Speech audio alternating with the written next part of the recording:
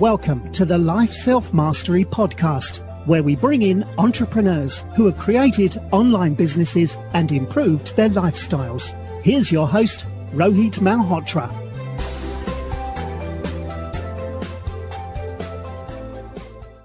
Hi everyone, this is Rohit from Life Self-Mastery, and today I'm excited to have Ariman Visha, who's the founder of Prophetic Ventures and is a graduate of Columbia University in 2014. He worked as an early employee at Haptik and co-founded Elemental Labs, which is funded by Matrix India and Lightspeed Venture Partners. Ariman launched Prophetic Ventures and helps entrepreneurs build the next generation of technology companies. Some of the investments are Vernacular, TapChief, Jaykisan, and many others. Welcome to the show, Ariman.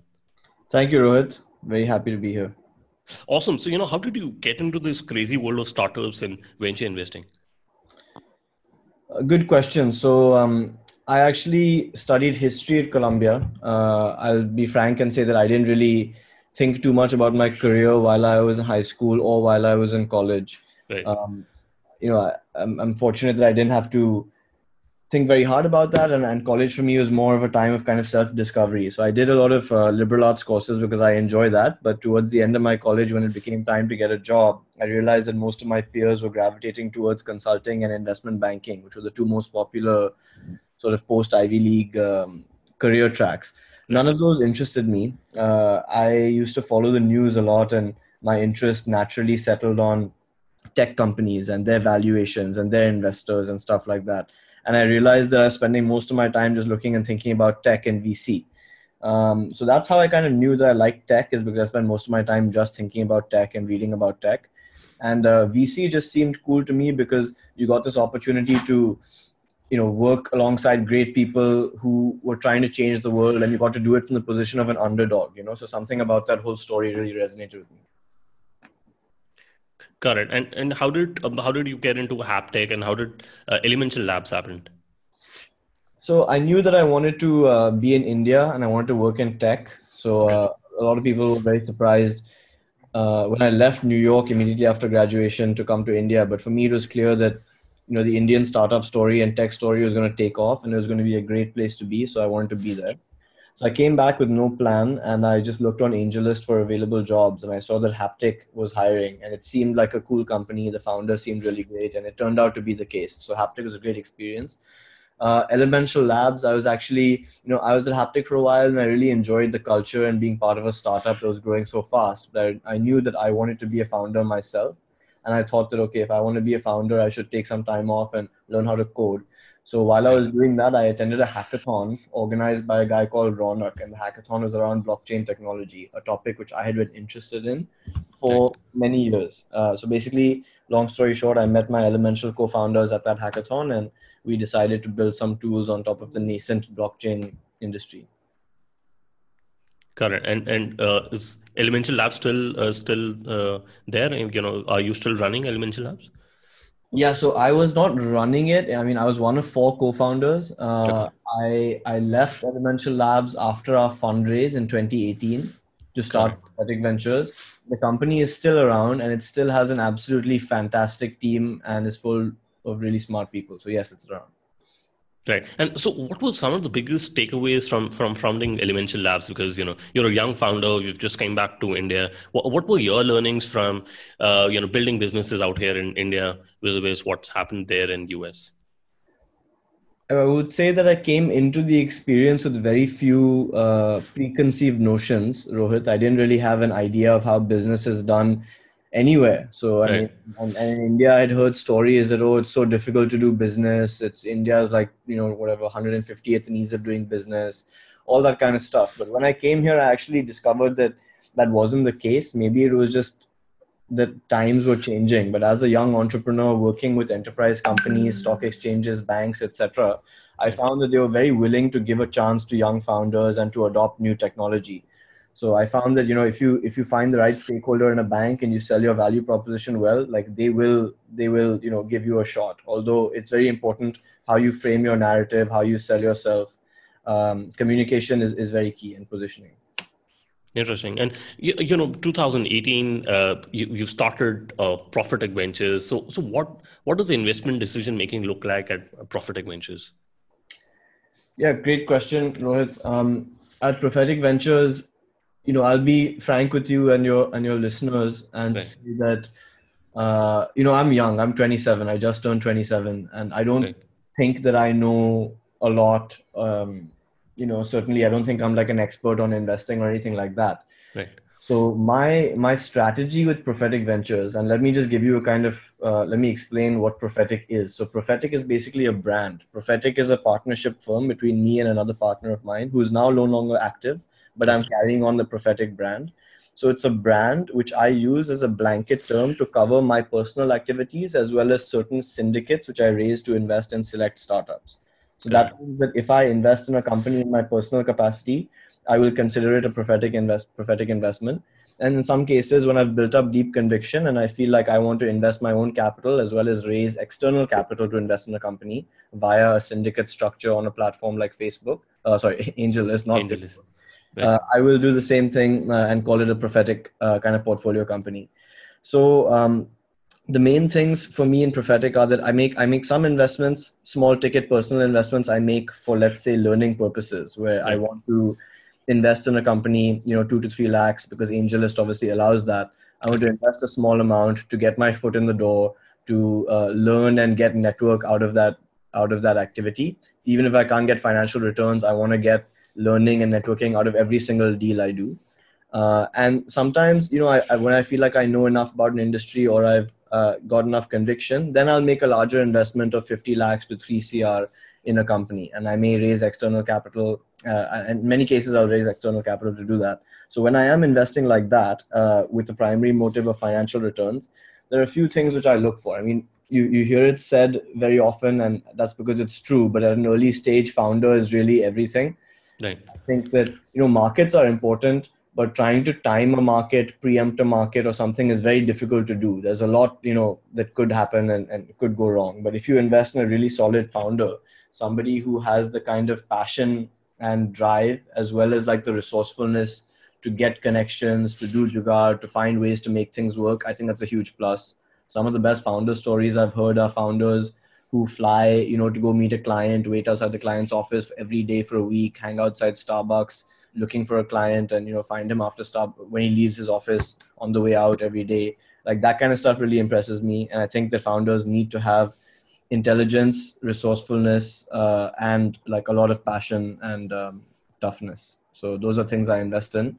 I also don't like to invest in companies by and large if they are raising very small rounds and they don't have visibility on a larger round, because a lot of the investments I've made that haven't worked out, I've seen when a company is just raising like 1 CR or like 50 lakhs or something like that.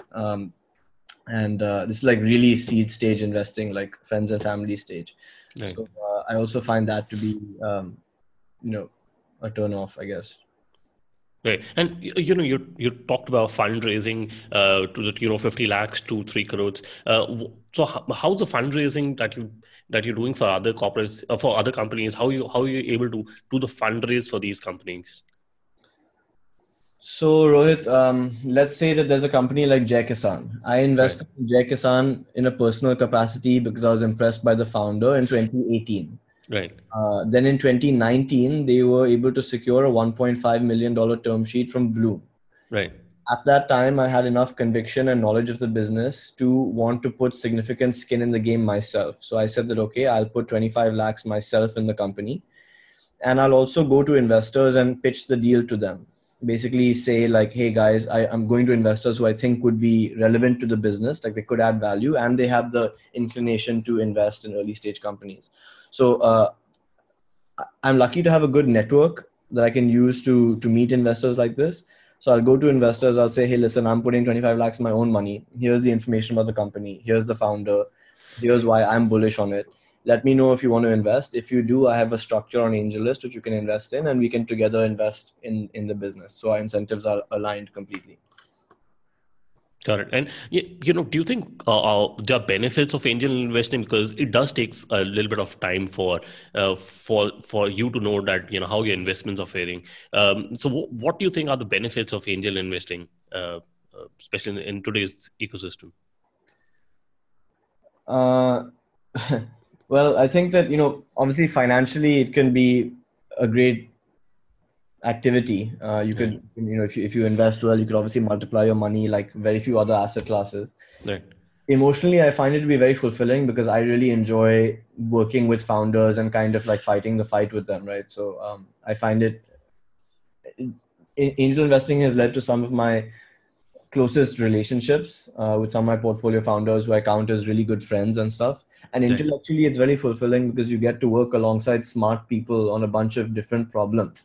So you get a lot of insights and learnings about the economy and about different business models, investors, structures, things like that. So intellectually, emotionally, and financially, I find it to be quite stimulating. Right. And, since you've been a founder, what advice would you give to founders who entering the world of angel investing? I would encourage founders to do angel investing for sure. I think that if you're lucky enough to have the financial bandwidth to do so, it will be a very enriching activity because you get to, meet really great people through angel investing, and it helps you for your next entrepreneurial venture as well, because you get to understand, as an investor, you have a different level of access to a company as just, like a well-wisher or an outsider. So you get to understand a lot more about a business's actual operations as an investor, and that can help you as a founder in your next gig. Right. And, you talked about Jay Kassan, where you double down on that investment. What should be the, the core questions that should determine whether you need to double down on an investment or not? I think that you should have visibility on the company's growth trajectory. If you think that, firstly, I would only recommend to invest in companies if you have conviction on a team, if you have conviction on an idea. Right. It's possible for that conviction to deepen as time goes on. So you can be like, wow, these founders are even hardier, even smarter, even tougher than I thought. Or, oh, this market is bigger, or things are moving along better. I didn't think that we could achieve these targets in 6 months. I thought it would take 2 years. So your conviction can deepen, things can improve, and then you can sort of take a call to double down basis what you've seen, in the time after your investment. I wouldn't say there's one kind of rule, but it's definitely useful to see how the team has involved, because when you've invested the first time versus when the second investment opportunity comes around, there'll be a significant change in the team. So more people will probably be added, or the focus has kind of changed a little bit. So it's important to see, is the company sticking to its plan? It's okay if it's not, even because plans change. But what is the DNA of the team like? Has it been strengthened, or has it been altered, or what has your initial admiration for the team changed to something else? Has the business been able to achieve its targets? Have the targets changed? If so, why? There's too many variables to prescribe for all of them. Right. And, you've, before the call, we talked about the lot of operator funds and the micro VC and super angels that have come in the last 5 years. What advice would you give to founders when they're looking at investor selection at pre-stage?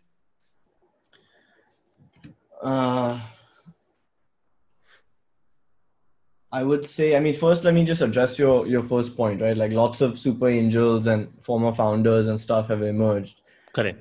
Angel investing is, I think, venture investing and angel investing in particular are kind of like an old boys club. So what I mean is kind of like a nexus. Like there are certain people who just have like unbelievable access to companies.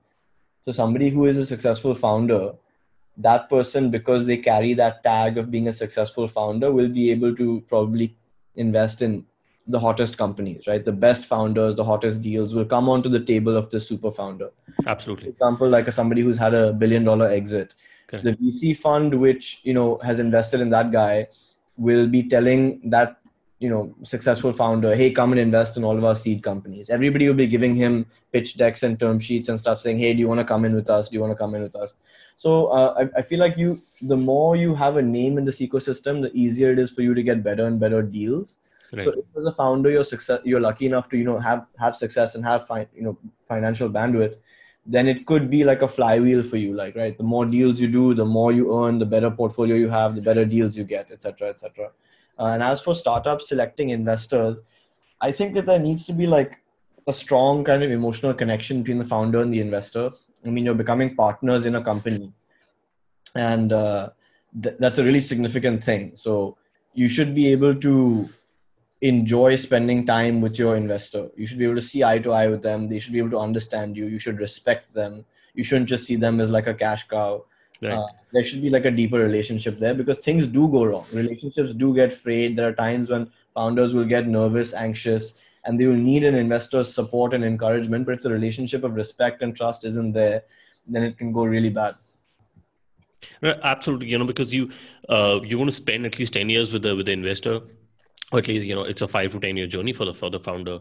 But how much time allocation are you giving to portfolio? Do you if you invest into X number of companies, do you allocate an X number of time for a particular founder in your portfolio? There's nothing formulaic like that. There are certain companies, as I mentioned, like I would say that there's probably two categories of companies. There's the first category is companies where I make like a much smaller bet of like, let's say like 1 to 3 lakhs, which is basically like an investment that I want to make so that I have like a partnership with the founder in the company. And mainly it's there so that I can learn more and build the conviction to double down. In these investments, I tend to be a little bit more passive and kind of touch base with the founders slightly less often. And then there are other companies in which I've actually invested, like as I said, 50 lakhs to 3-4 CR. And there's more management of those companies. So there could be periodic updates for those founders, or, many of my founders, I'm in touch with them on a daily basis on WhatsApp.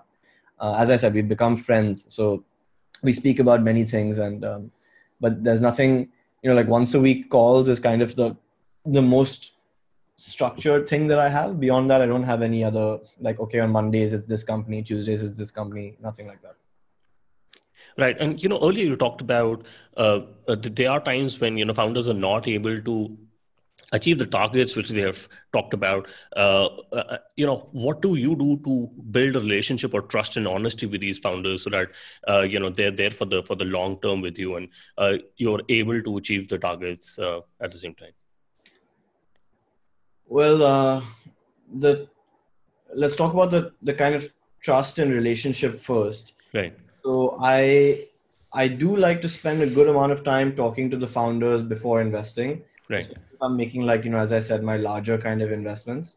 And in those conversations, I like to talk about things outside of work as well, right? Like family, friends, like life, interests, what makes them tick. Have some kind of social interaction with them and kind of try to understand what they're like when they're not working, if that makes sense. Like, what is their personality? And often I'll begin to add value even while discussing the company with the founder. So even if I haven't committed to investing, I'll say, hey, look, I know I haven't committed to investing yet, but why don't I connect you to such and such person or such and such bank? Maybe it'll help your business, and it's okay. Even if I don't invest, it's fine. I'm just doing it because I want to see you succeed. So sure, like, go, let's do this. So I think that sets a good precedent with them, and they seem to appreciate it. I mean, it's not always possible to do that, but I just try to be a good person, and I try to look for good people, and that's the only thing I can do. Absolutely. I think being a good person and trying to help them out is very important, because I think there's a lot of noise around that VCs and angel investors are not able to help out the founders, and they are not of any help. But I think angel investors and VCs can really help our founders during the toughest of times, and they can really help out not only in investing funds for them, but I think in other areas as well. When they're looking out for a specific hire for the function in the company. So before the call, we talked about you volunteering for iSpirit. What is iSpirit, and why are you so excited about iSpirit? Sure, Rohit. So iSpirit is a non-profit technology think tank, although it's more like a think and do tank, because instead of just thinking up policies, it actually takes an active role in implementing those policies as well. So some of the things which iSpirit has been involved with, you might have heard of, is like UPI. Right. So the idea for UPI, the conceptualization, the design, etc., came from iSpirit. And what iSpirit tries to do is to take a long-term 30-year view towards using technology to solve some of India's largest societal problems, such as financial inclusion and healthcare inclusion. So like with UPI, the logic behind UPI was, okay, using Aadhaar, banks have been able to kind of onboard people into the banking system at an accelerated rate. Right. What I mean by that is in 2008, when Aadhaar was being launched, 1 in 8 Indians had a bank account. In 2018, 10 years later, 1 in 3 Indians had a bank account. So if India had followed the trend line of other developing nations, it would have taken 46 years to reach 1 in 3 from 1 in 8. Instead, we did it in 10 years. And that was because Aadhaar offered a platform for banks to very easily onboard customers and satisfy the compliance with KYC, etc.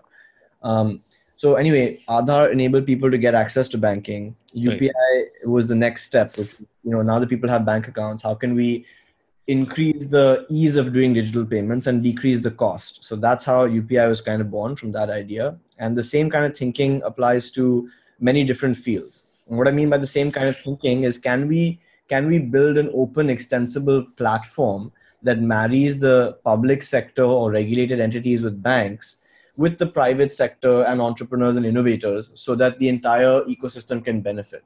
We don't want data silos and closed gardens. We want an open ecosystem with lots of interoperability, lots of innovation. And that's what we've tried to do with UPI and now and other initiatives you might have heard of, like DigiLocker, as well as the upcoming account aggregator framework, which is something I'm very excited about because it has the potential to completely change the trajectory of India's financial services penetration.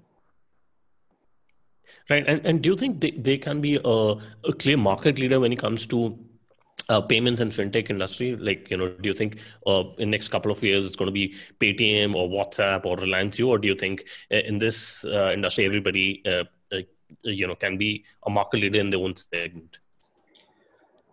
Well, payments is something which I don't know too well. My understanding of payments is that payments is not a valuable business from a P&L perspective. Payments is a valuable business from a strategy, stickiness, branding perspective.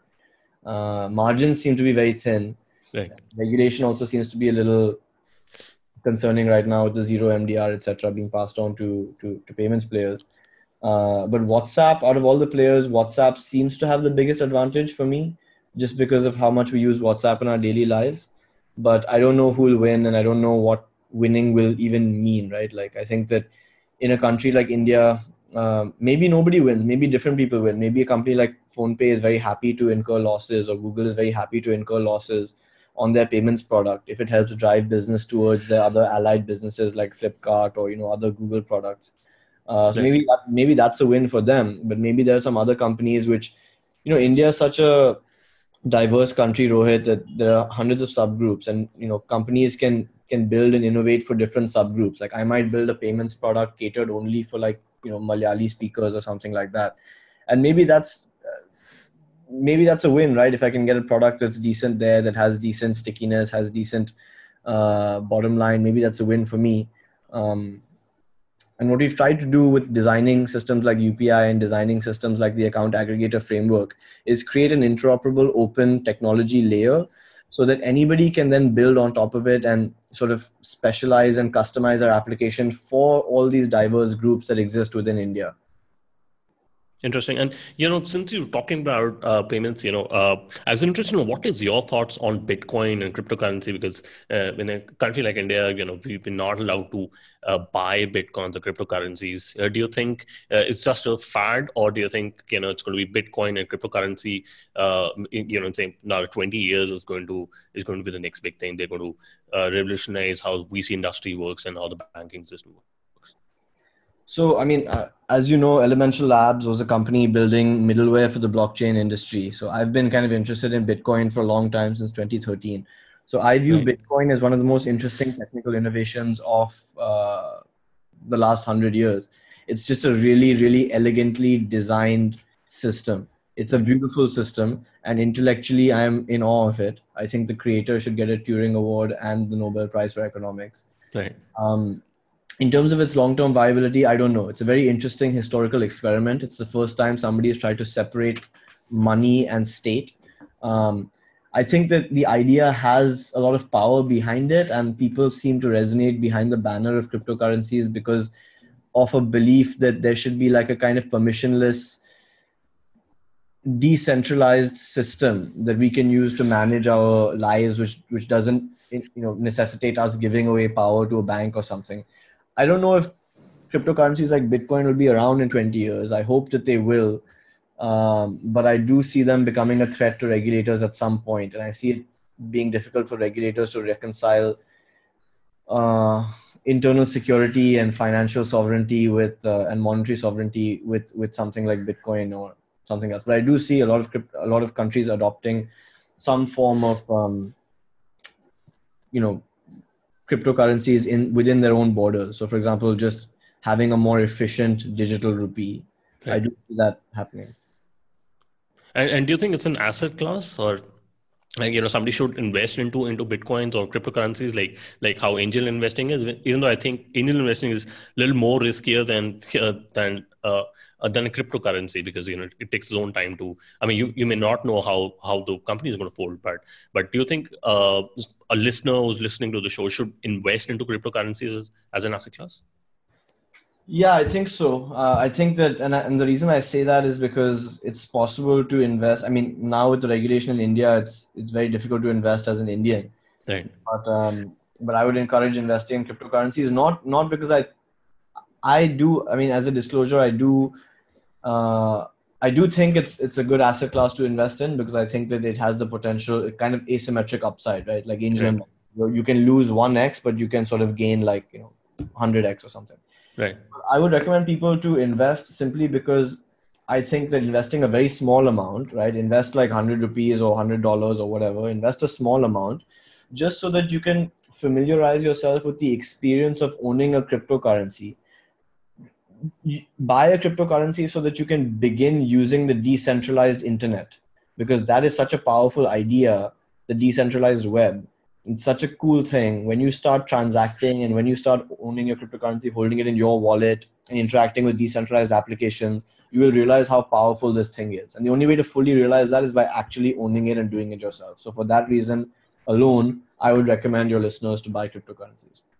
And do you have any favorite cryptocurrency which you think is going to be the next big thing, or maybe it's a Bitcoin, but do you have any suggestions for cryptocurrencies which people can look into?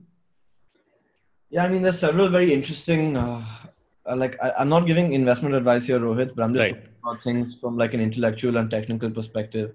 I think that some very interesting projects are Algorand, which is started by a Turing Award winner, Silvio Micali. I think that Ethereum is interesting because there's so much innovation happening on Ethereum. Bitcoin is, again, like a beautiful system to understand. There's a project on Ethereum called Decentraland, which is a decentralized virtual world where you can kind of play in VR, and the entire world is hosted on, basically it's like Second Life. I mean, I'm going to butcher it, but Decentraland is a cool project. Blockstack is a very interesting project started by some Princeton PhDs, which actually has the potential to change the internet as we know it. And it's supported by the creator of the World Wide Web, Tim Berners-Lee. So you should check that out. Got it. Yeah, we'll put that in the show notes. Let's do the top 3. What's your favorite business book? I really like 0 to 1. Got it. And if you could go back when you started working on your startups and Prophetic Ventures, what is the one thing you would have focused on? I would have focused on more networking.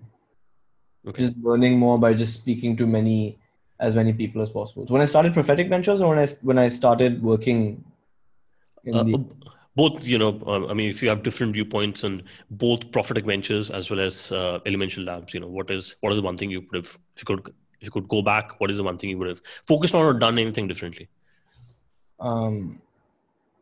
Well, I mean, let's just put it this way. I think that it's really important for young entrepreneurs to go out and meet people and understand what's happening. And the way to do that is by actually putting yourself out there. You can research things on the internet, and that's fine. And that's how you can kind of build up depth on a topic. But for breadth, as well as for nuance, as well as for personal relationships and networking, it's very important to get out there in the market, meet people, be active, start building a brand, because these things are important in life. So go out, organize meetups, organize hackathons, attend meetups, talk to people, be part of a community. I think that's important. Yeah, action networking is important. And do you have any favorite online tools, for example, Gmail, Slack, Evernote? I just started using Notion, and I think it's quite useful. Got it. And what is the best way people can reach out to you and know more about Prophetic Ventures and iSpirit? So you can reach out to me on, we can put it in the show notes, I guess, but aryaman@prophetic.ventures or aryaman.veer@gmail.com. Got it. Thank you so much, Aryaman, for coming onto the show. I really appreciate speaking to you, man. Yeah, thank you so much, Rohit. You're doing great work. Keep it up. And to all the listeners out there, I hope you have a great day. Thanks for listening. Thank you. Thanks for listening to the Life Self-Mastery podcast, where we teach you how to start and grow your online business. For more information, visit Rohit's blog at www.lifeselfmastery.com.